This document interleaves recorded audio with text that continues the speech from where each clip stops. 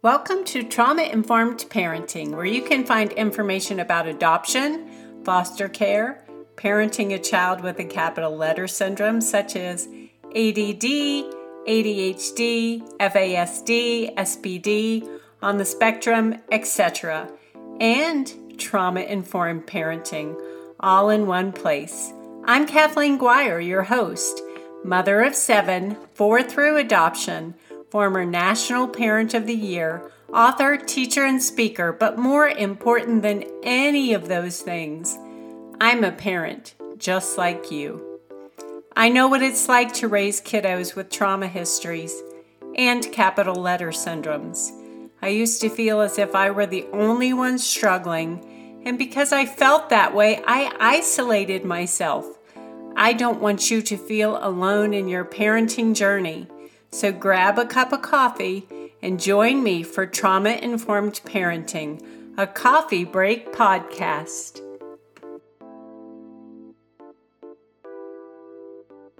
Hi, Kathleen Guire here. Welcome to Trauma-Informed Parenting. This week we are continuing our series on listening. Why isn't my child listening? And by the way, I'm so excited to get back to this podcast. I have really missed it. I'm so glad to be back, and I hope you are enjoying the podcast, even though this is only the second episode. I did notice that in the backlist, a lot of people have been listening, and just last week, it had 1,066 downloads, which really blew my mind. So this information is needed, not because it's me, but because the information is needed. And this is something that everyone needs. I mean, everyone needs to be trauma-informed these days. I'm getting a little off track, but I thought that was super important to mention. So maybe you might share this podcast with other families, other parents, and just say, give it a listen. The information on there is for everyone. And when I say trauma, it doesn't necessarily mean that your child was in a house fire or they were abused or, maybe they have a capital letter syndrome, and that's trauma itself, is knowing that there's something different about you and having to navigate the world in different ways and having to try to figure out cues from everybody else, or just constantly being berated for your behavior because you can't regulate yourself. Not you won't regulate yourself, but you can't. That's a difficult position for anyone to be in, and that's trauma. And with everybody going through everything we hear on the news, everything that's been going on in the world, especially the past couple of years for kiddos, that has been trauma for them. So just throwing that out there. But like I said, I'm continuing to talk about listening. Why won't my child listen? And I'm going to kind of go off on a tangent here because I was talking about when there is a schedule change, it is more difficult for your kiddo to listen, especially if they have a capital letter syndrome. And schedules are secure. They make kids feel that felt safety. It doesn't mean they're not safe if there isn't a schedule. It just means that if there is a schedule, they feel comfort in knowing what's coming next. They feel comfort in knowing, okay, when I get up in the morning, here's what I do. I go to the kitchen. I know it's Thursday. We're going to have French toast. I know that after breakfast, I'm going to make my bed, and then I'm going to read my book or whatever. And I'm not telling you what kind of schedule to make. You know your family. You know your children. But like I said, I'm going to go off on a tangent a little bit because I was talking to my daughters yesterday about this, and one of them was saying, all of a sudden my kids are not listening. What is going on? I can't get them. And so my other daughter started talking about something that we did regularly, which is called practicing outside the moment, or We can call it training. And I know some people get weirded out by that word, like, I'm not going to train my children. Well, imagine this. Imagine you show up your first day on a brand new job and they just say, all right, go for it. Let's see how you do. And then when you mess up, it's like, oh my gosh, I can't believe you did that. You didn't enter that data correctly, or you didn't ring up that customer correctly. What kind of worker are you? And you're like, but no one told me what to do. Well, that's what I'm talking about as far as training goes. I'm not telling you to be strict or punitive. Training is just showing somebody what to do beforehand so they know how to do it. And one of the training exercises I did with my kiddos, and it was kind of multi-purpose for listening and learning colors, I would put a bowl of M&Ms on the table. I know you people who, I don't do a lot of sugar, but you people who are like no sugar ever, you're like, not M&Ms. Well, pick something else. But anyway, I would put a bowl of M&Ms on the table, and then I would say to each child individually, and my daughter reminded me of this yesterday, like you use a soft-spoken voice like mom used to, like very soft-spoken. You say, okay, name of the child, take a brown M&M. And if they could pick out one brown M&M, then you get to eat that. So it's rewarding with sweets, which I've studied a little bit of the Jewish culture and how they used to use honey when they were teaching the word to young children. They would give them honey, and I'm really paraphrasing. It goes a lot deeper than that. I've written about it before. I can't recall exactly, but you're rewarding them with a sweet, and then my kids were also learning their colors at that time. So they were learning their colors. And then it's also about listening without them realizing it, because then I would change it up. Take 2 orange ones. Take 2 blue ones. And the worst thing that could happen to them if they didn't get it right is they didn't pick up any M&Ms that turn. They would wait until the next turn. But at the end of the game, everybody had some M&Ms to eat. And they didn't realize that they were learning how to listen as well as learning what their colors were. So it was a double win. And you know what? This is what's called investment parenting. It takes time. If you want your children to listen better, you have to invest time up front. And that's the way it is with any kind of parenting. And think about it. And if you're a sports person, I love outdoor things like kayaking and hiking, but I was never very coordinated in other kinds of sports like basketball and soccer and those kinds of things. But if you are, think about when you take your child to a practice or even a dance practice, what do? They're training. They're investing time. Before those little girls get up on the stage for their dance recital at the end of the school year, guess what they've done? They've invested hours and hours and hours of practice learning how to plie, or learning the jazz step, or learning how to shuffle step with their tap shoes on. They are learning all of those things. And we need to look at parenting in the same way. We need to invest time and make it fun. Set time aside and say, we are going to play a game. Now, when I was growing up, we did a lot of games outside. I didn't realize at the time because we weren't thinking about, hey, my goodness, we're learning how to listen. Mother, may I? Because then you have to listen for that cue. And just hide and seek.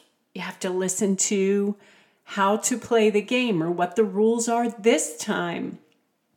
All of these sorts of things that we used to do when we were younger that not very many kiddos get to practice today because there's so many other diversions like game systems and TV. And we didn't have a TV when I was growing up. My mother made that choice for us. And I'm not saying you have to throw out your TV in order to invest in your kids, but I am saying that if you want your children to listen better, then you need to invest some time in teaching outside the moment or training. And another little side note, which we were talking about yesterday, I mentioned to my daughter who said, help me, give me all the games, tell me what to do. My kids aren't listening. I said, and she admitted that her schedule had just gone to pot, like they weren't using it anymore. And I said, well, you may be dysregulated yourself, so maybe you need to pull back a little bit. Your kids are depending on you for co-regulation, but you need to get some co-regulation yourself, or you need to step back and pause and help yourself regulate a little bit before you move forward in your parenting. Because when we're dysregulated, I can talk today. I might need a little bit more coffee. When we are dysregulated, our children are going to mirror that. If we get up in the morning and we're like, I don't know what we're doing today. And I'm not saying that you have to have a super strict schedule. I'm not saying that at all. But you need to have some sort of schedule so children know what's going to happen next.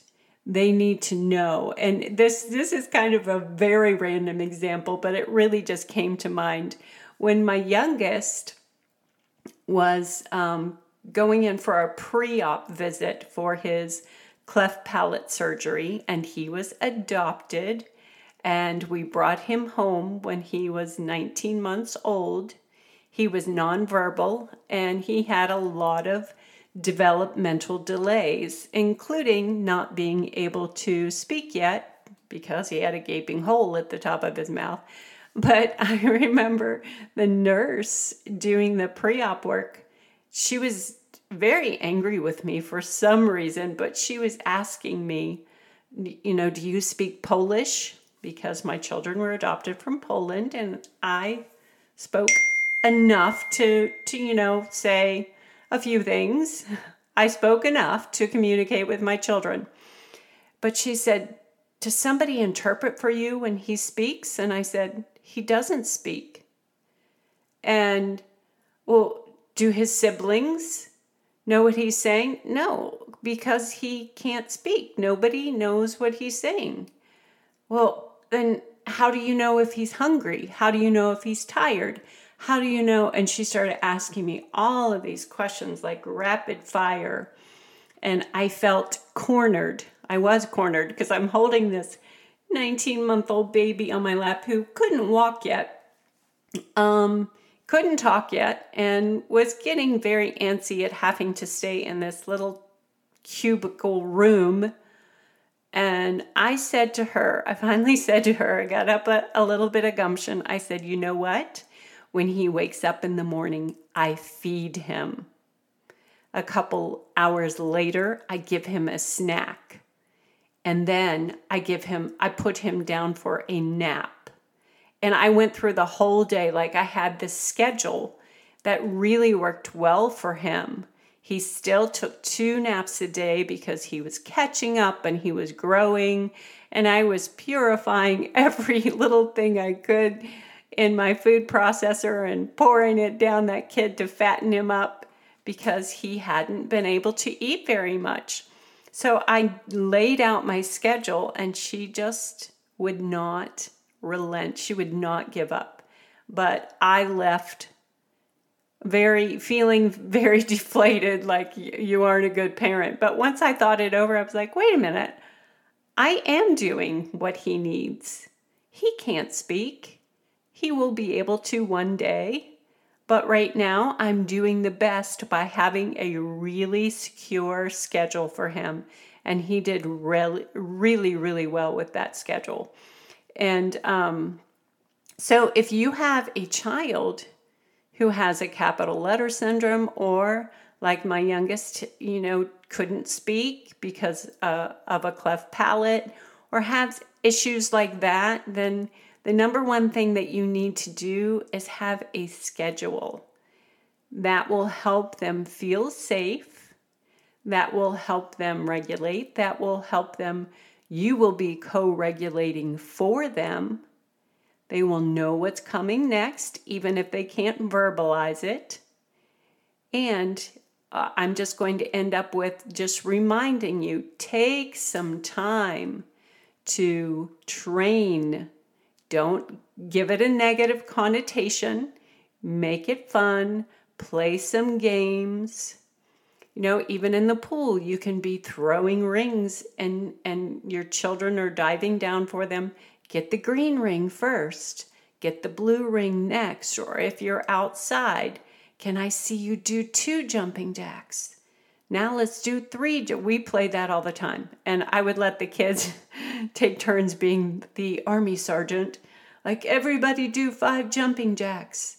Now everybody do 10 jumping jacks. And they had a blast doing that. Was there a child or two that sometimes didn't want to participate? Absolutely. That's just life. All of these tips that I share are not perfect. Nothing ever goes perfectly with children. Nothing ever goes perfectly with adults. I mean, I'm just thinking of, this is kind of another random incident, but like I remember I was having a party at my house, and I was, watching the little kiddos with their little drinks, and they would be so careful. Like, they had heard a bazillion times, don't spill your drink, don't spill your drink. And these were kids that were old enough to carry a cup. They weren't sippy cups. And then I looked over at one of the adults who was holding a mug of coffee and talking to people. And every time this person turned, his whole cup of coffee sloshed some onto the floor. And he never really even, never wiped it up, never cared. I'm not picking on that person. I'm just making a point.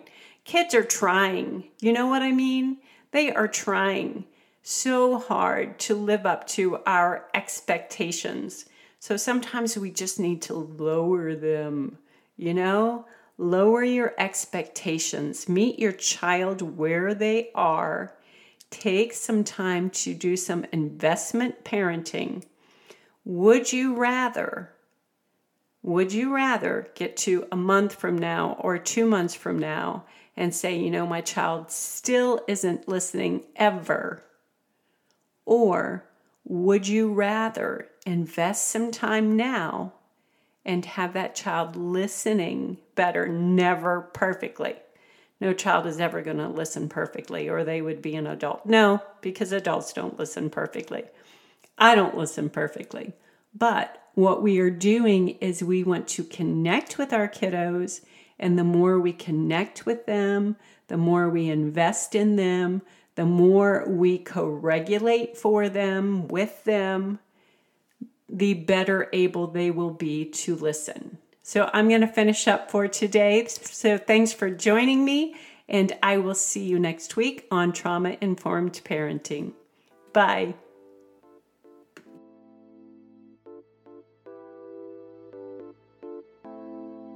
Thanks for listening to Trauma-Informed Parenting. Make sure you subscribe on traumainformedparenting.com to receive a free resource and receive a newsletter plus updates when books or new courses are released. Also, please subscribe to the podcast on iTunes, Podomatic, or Spotify, and leave a review so other listeners can find trauma-informed parenting and know the value of the show. You're welcome to send me an email to contact@traumainformedparenting.com.